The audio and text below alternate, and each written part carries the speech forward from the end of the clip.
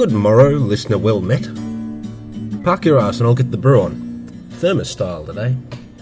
Someone kindly melted more water than they needed, so I get to cheat. Scurvy's received some attention in episodes to date, and I've rattled on with the assumption that everyone knows what scurvy is. But given its importance in maritime and polar history, and its rarity in modern, industrialised nations, a more detailed explanation of the horror and bafflement caused by this malady is warranted. Scurvy is the result of a vitamin C deficiency. We need vitamin C, or ascorbic acid, to produce collagen and to absorb iron from our diet. Collagen is a connective tissue in our bones, skin, ligaments, tendons, the list goes on. Almost every structure in our bodies uses this versatile superprotein in some way, and the corollary is that if we can't manufacture it, our bodies fall apart. I mentioned that scurvy also affects the body's ability to absorb iron. This is bad news in terms of our blood. Without iron, we can't make hemoglobin. Without hemoglobin, we can't oxygenate our tissues. Oxygen deficiencies lead to lethargy, malaise, and death. Scurvy kicks you two ways.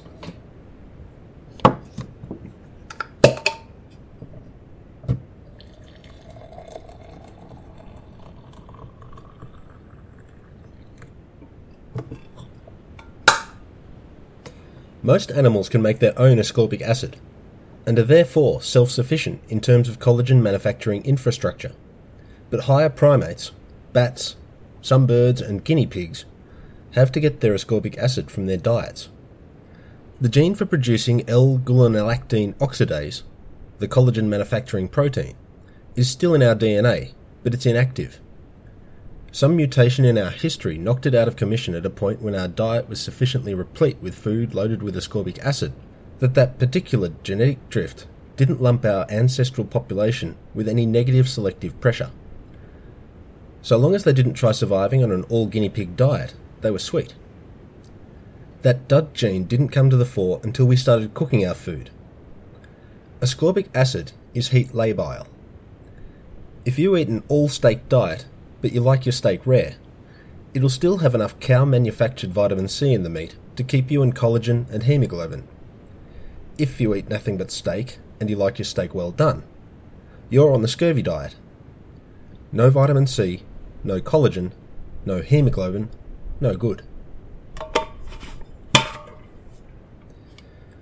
Besides raw or partly cooked meat, ascorbic acid can come into your diet through brassicas, potatoes, almost any fruit, but particularly the citrus family, kiwi fruit, guavas, capsicums absolutely loaded with the stuff, strawberries and papayas.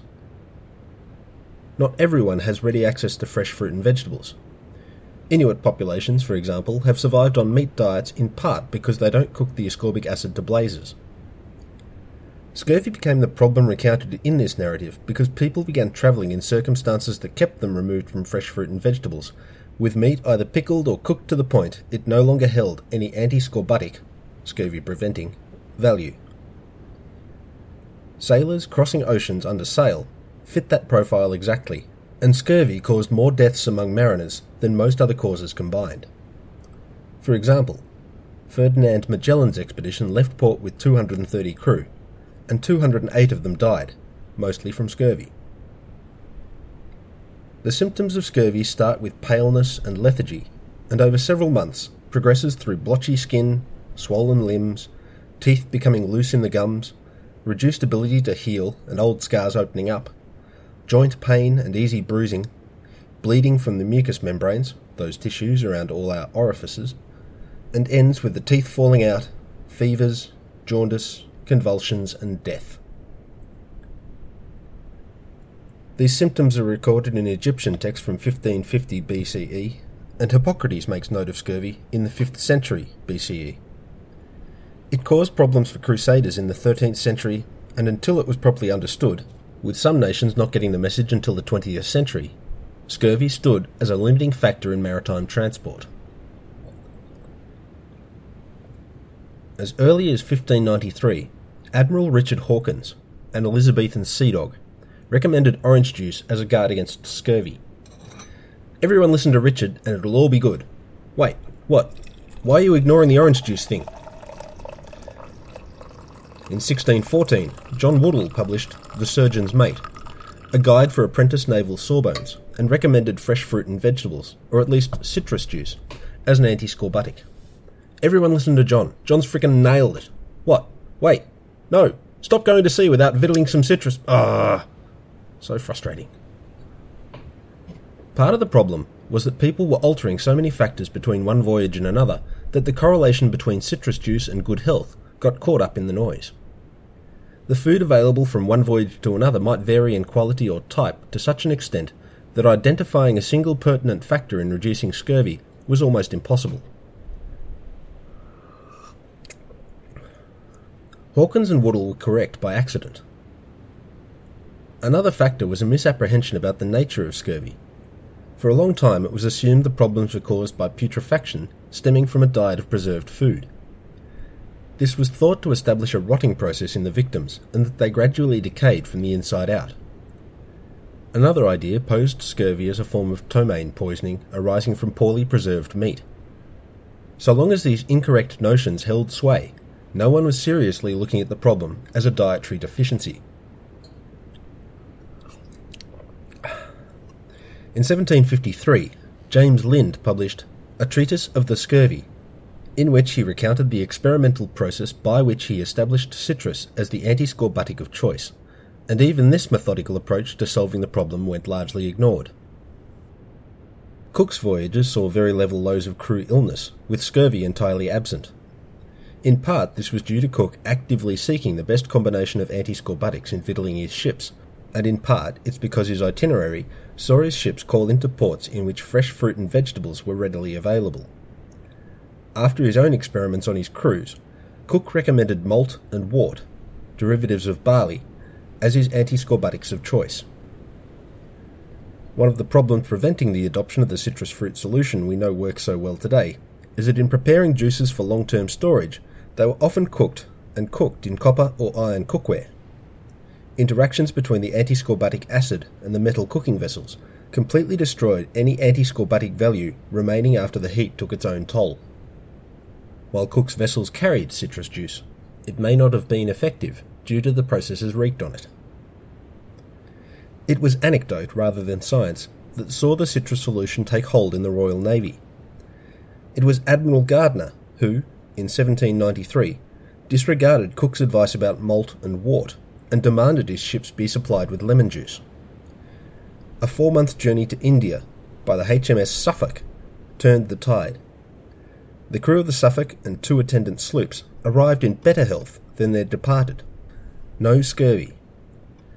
Admiral Gardner's hunch turned into evidence sufficient to convince innately superstitious sailors that lemon juice was the go, and the Hurt and Sick Board of the Royal Navy paid heed.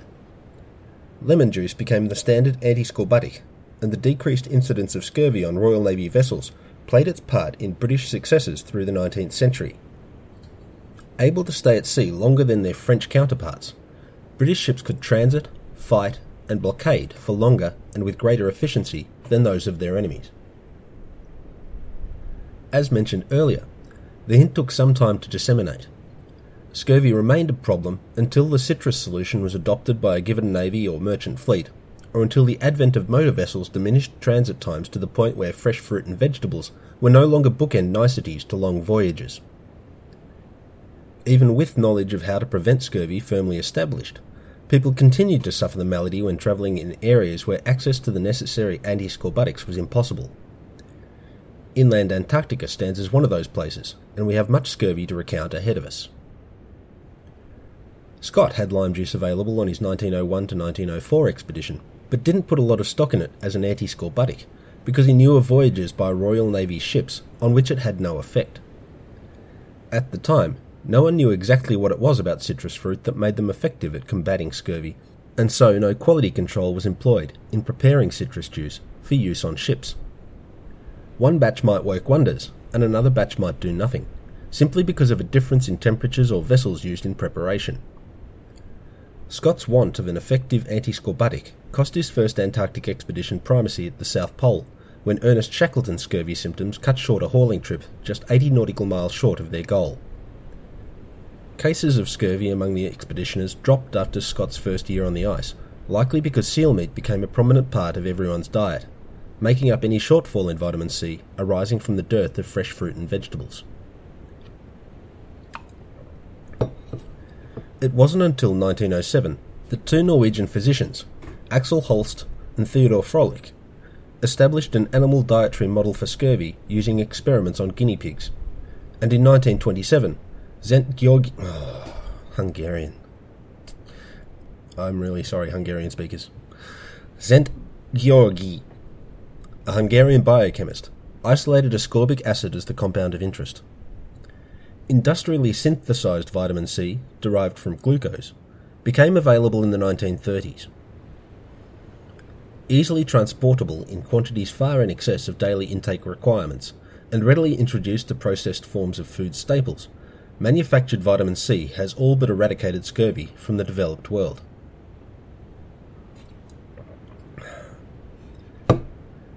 In 2006, Nick Johnson, author of the now sadly defunct blog Big Dead Place and the excellent book of the same name, offered an ounce of gold, a night in a brothel, and 3 bottles of vitamin C tablets to the first overwinterer within the United States Antarctic Program to receive an official medical diagnosis of scurvy.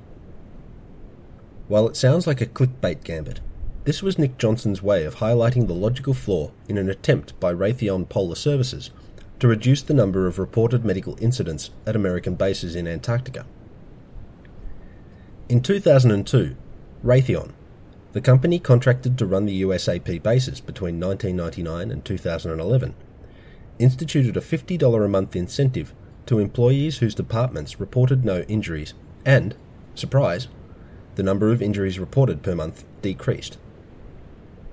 The number of injuries reported and the number of injuries are not the same thing though, and Nick Johnson suspected people weren't behaving with greater attention to safety, but simply not reporting medical problems due to peer pressure to not fuck up everyone's bonus.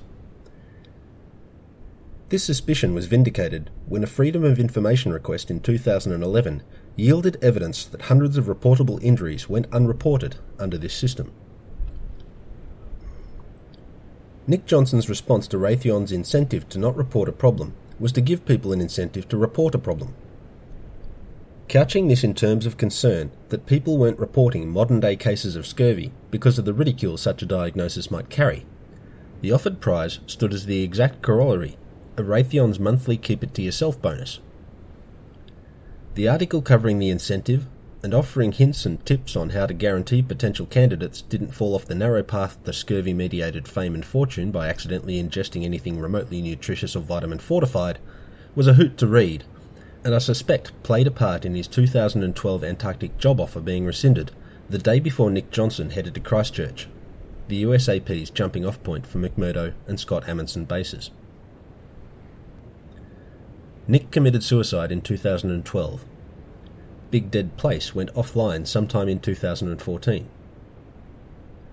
I miss reading updates of his activities and rereading his cache of blog articles, but mostly I miss knowing Nick was out and about, being the engaged and insightful person his writing demonstrated him to be. Our correspondence amounted to a handful of emails and an article I wrote for him.